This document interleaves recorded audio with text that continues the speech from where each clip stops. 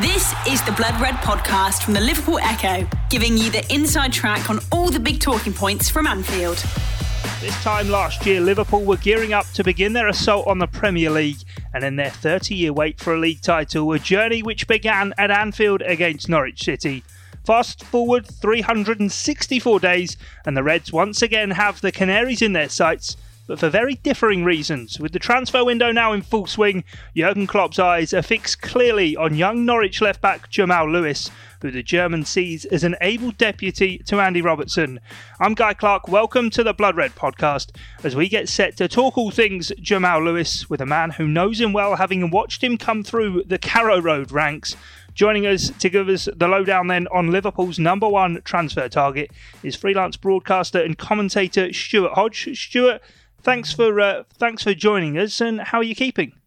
Aye, not too bad, my friend. I mean, obviously, the world has got a bit crazy since we last spoke, what with global pandemic et al. But yeah, mate, things are good. Sport kind of stopped, which changed my sort of way that I'm kind of having the outlook in my career, but that's not what we're here to talk about today. We're here to talk about Jamal Lewis, and yeah, I'm quite glad we're talking about him more than Norwich City's season as a whole, let's say that. Yeah, remember this time last year, just before the start of the new Premier League season, we spoke on the Blood Red podcast on Behind Enemy Lines about what Liverpool should expect from Norwich City, and without going into all of that, because obviously the season's done and dusted now, there were a few players you picked out that Liverpool and other Premier League supporters should keep an eye on, and one of those was Jamal Lewis, who now at the ripe old age of 22 is attracting interest from the Reds. Yeah, and not to sort of big up myself at all, because loads of what I said in that podcast did not come to pass, but I think a lot of the names that you're seeing, Norwich City are hogging the gossip columns at the moment, which I'm not sure that the hierarchy at Carrow Road or could the Colney training base are too happy about, but yeah, I mean, I think a few of the names that I picked out in that podcast are the likes of Jamal Lewis, Ben Godfrey, players like that who are very much, as we say, hogging the gossip column. And yeah, this Jamal thing, it feels like the first big transfer saga of the summer. And I'll be honest, given that I didn't expect a global pandemic, I'm kind of surprised that Norwich City are at the centre of the Premier League transfer saga of the summer so far. But I think that shows how the market's changed, Guy, because if you look at the transfer market this summer, it's different to any other, because everyone, even the top clubs with the crazy fantasy football figures of money, are tightening their belts because of this global pandemic situation. And the way that this has transpired is completely different to how any other transfer window would have been. I'm looking forward, actually, on Sky Sports to, they've always got the kind of hyperbole, Jim White with the graphic and stuff. Yeah, I don't think their bar chart's going to go up this year, put it like that. No, it doesn't feel as though big spend's going to be outlaid across the Premier League, and asking price something right at the centre of this. We'll get onto that in a bit, but as you say there, the word saga, it's transfer war chests, all of these phrases, it does feel as though this one does maybe have the makings of somewhat of a saga. I think Liverpool would want to get it done sooner rather than later, but obviously the window is going to be open into October, and obviously the domestic one a little bit longer, so there is chance for this one maybe to rumble on. I think so. And actually, I would sort of maybe contend one of the things you said there, and I'm not sure Liverpool necessarily want to do this deal quickly. I think they want, because if you've got a transfer story that's rumbling on that you eventually bring to a conclusion, then what it does is it keeps the fans hungry to see what the next bit of news in that transfer saga is. And without speculating too much about how this may have emerged, I think it's quite clear that this has emerged from the Liverpool end and not the Norwich end. I think it's quite clear that this has emerged as a means of trying to drive the asking price for Jamal down, hence what I would categorise as a completely derisory opening offer, and if the offer's gone through as we believe to have been the case, but also a derisory figure talked about. To talk about Jamal Lewis as a £10 million player is fantasy land, if you look at the way that the modern football market, even allowing for fluctuations due to the pandemic, I think that is a completely off-base figure, and it's disappointing in a way, because Liverpool, I've really admired how they've built their squad and how they've gone about it, and that they've given value, they've paid out value for players. You look at Alisson, for example, he was the missing piece of the jigsaw when they got him. They paid top dollar for him, and what they're trying to do is it feels like bullying. It feels like the club at the top of the Premier League bullying the club that finished bottom. And I just don't think it's on. And for me, it's disappointing because I've really admired the way that Liverpool have gone about their business. A lot of people listening to this podcast might be annoyed by what I'm saying, but I don't care. I think it's very, very poor to talk about Jamal Lewis. It's disrespectful to talk about Jamal Lewis as a £10 million player.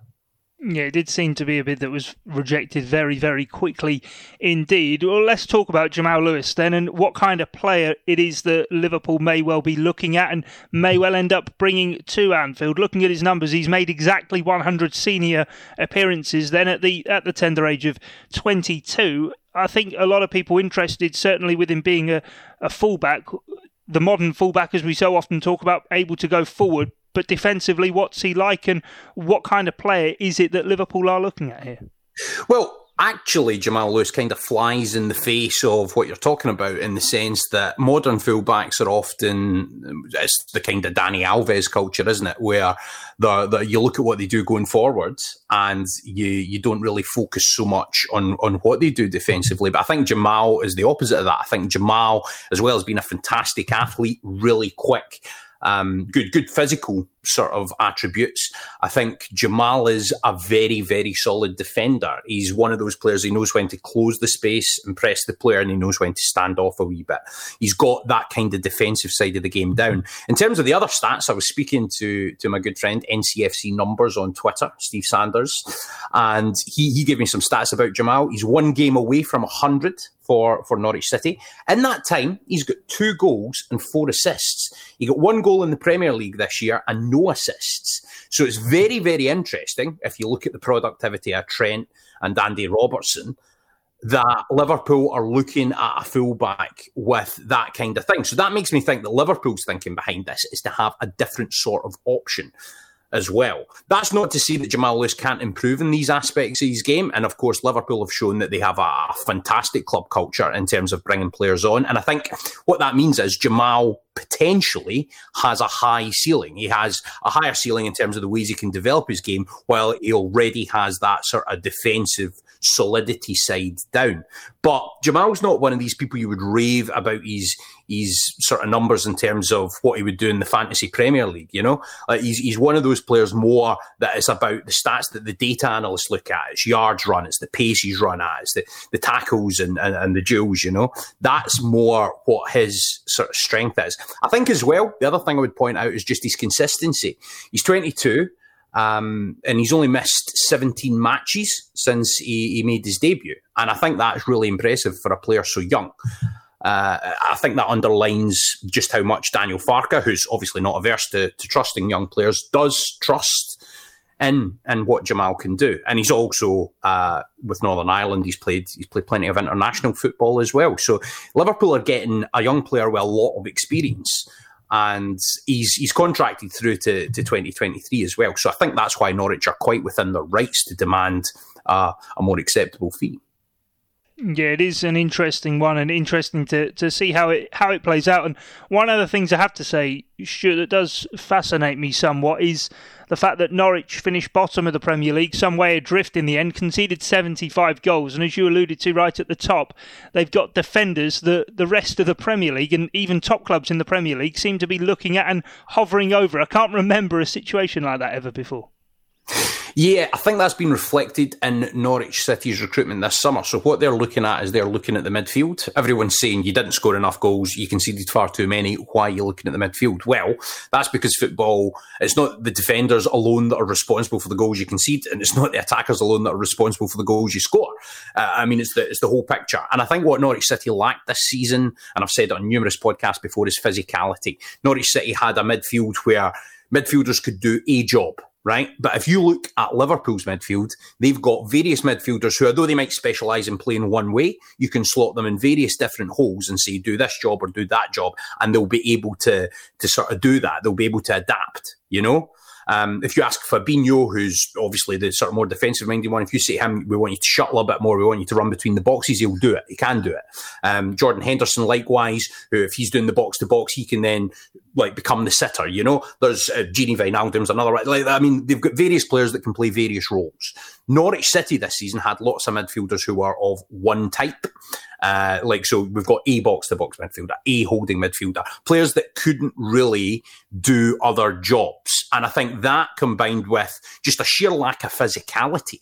Yeah, I know like the EFL Championship, Sky, I know you follow it avidly as well.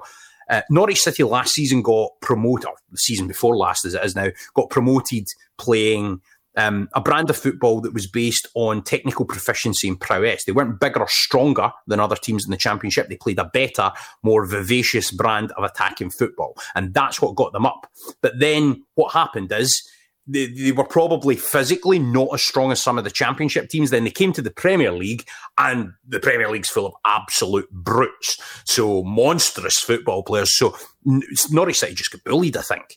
And that's kind of played its way into the amount of goals that have been conceded. And that is why I think, despite what people might say, how can a team that has conceded that many goals have so many defenders that clubs are looking at? Club scouting departments know what they're doing. Like, I mean, they know a lot more about football players than the likes of me and you sort of sitting talking about them. Now, with that in mind, you've got to say there's a reason that Ben Godfrey's been looked at. There's a reason Max Aaron's been looked at.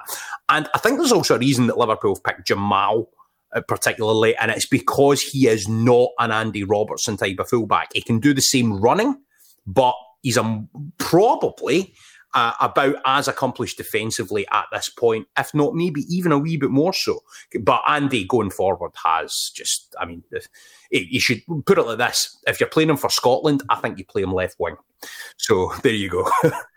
Yeah, and on that then, with Jamal Lewis and obviously being 22, and Andy Robertson, of course, was picked from a relegated side in Hull City, is there that sort of thinking, do you think, from Liverpool, that if Jamal Lewis has that solid base defensively, that as a young player coming maybe into a side like Liverpool, he wouldn't be expected to come in and play straight away, but he would have that chance to learn the offensive side of the game, learn the patterns of play, and then be able to perhaps rival Robertson for that left-back role?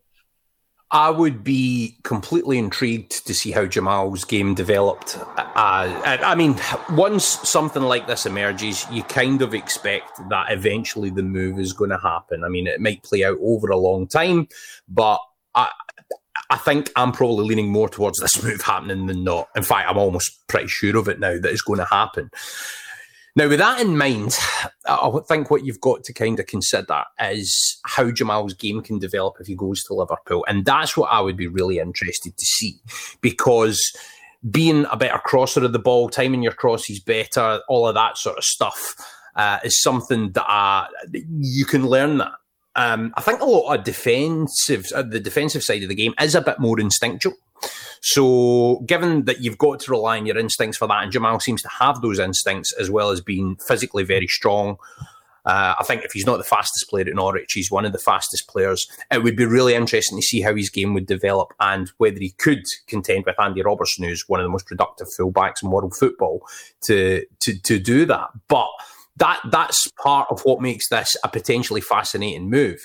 And I would also be interested to see if Liverpool maybe think, and you'll probably have more idea of this than me, with Dejan Lovren departing, is this partly, right, could we turn Jamal into a centre-back? Because I think he's definitely got the stature for it and got the physical attributes for it, and he's quite a savvy defender. So it would be I would be interested to know what the methodology is in terms of the bigger picture of how he fits tactically from Liverpool, and it's going to be fascinating to see if it goes ahead as I would now expect it to.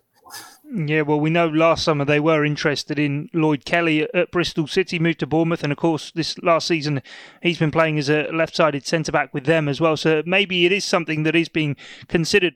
The Blood Red Podcast from the Liverpool Echo. You said the word fascinating there before as well, Stuart, and one thing that fascinates me with this whole transfer, and we spoke about him last year, is the man who really does operate things at Carrow Road being Stuart Webber, and the fact that he comes up, I suppose, in the transfer dealings against Michael Edwards, a man so renowned and revered for what he has done in assembling this Liverpool side, two clubs who really have been prominent sides who have sort of led this, I suppose, transition of British football towards that European model of having a sporting director, and both have had plenty of success. It'll be interesting to see how these two face off against one another. Yeah. Stuart Webber said on my podcast, at my Corona Pod on Twitter, he said on that Norwich City will not be bullied. He made that explicitly clear. He said, we set our stall out with how we did the James Maddison transfer deal. And if you notice, there's a host of add-ons in the Maddison deal, which Norwich City are said to benefit from if Leicester qualify for Europe, caps for England, that sort of thing. And with that in mind, I think there will be some of that in the Jamal Lewis deal. But I think also Norwich City, at the time they sold James Maddison, were not in terms of the player's contract situation, but in terms of the club's financial situation, they were under pressure to get a deal done. And they weren't bullied at that point. They got a club record fee for a championship player in Maddison. A record fee for a championship player and a club record fee for him. So I think that shows, and what Webber said to me was, that set the stall out of terms of how we're going to operate moving forward. What Norwich City did, although everyone points to the fact that they didn't spend a lot of money on players, they tied absolutely every one of their big assets and key players down to long-term deals. That was so that if a situation like this presented, Stuart Webber could play hardball. He's under no pressure to sell. In terms of what they've done for the player as well, everyone goes on, oh yeah, well, maybe the player will force the move. I mean, obviously players can go whatever way they want about it. They can utilise their agent. They can leverage it whatever way they want. But at the end of the day, Jamal Lewis, Todd Cantwell, all of these players need to remember that it was Norwich City that gave them their opportunity to carve out their career as a footballer. And I'm sure if Jamal, who doesn't strike me as the type to throw the toys out of the pram and refuse to train and all of that sort of stuff. But if he did choose to go down that road, I think he'd get quite quickly reminded that, look, mate, you're in this situation because this club gave you a platform. And yeah, it's nice to see Michael Edwards getting a bit of attention now. I mean, he was someone that I always thought, until he got a bit of notoriety at the end of the season there, I always thought he was the forgotten man. Now, that's quite easy when you've got Jurgen Klopp, who's a charismatic magician of a manager. When you've got someone like that, obviously it's quite easy to sort of be in the background and be, he's the front man and you're the rest of the band, you know? But I think with Stuart Webber's a bit more at the forefront, alongside Daniel Farke. So it's interesting, as you say, to see how it's playing out between those two. And also we've got to remember, Stuart Webber was part of Liverpool staff once upon a time.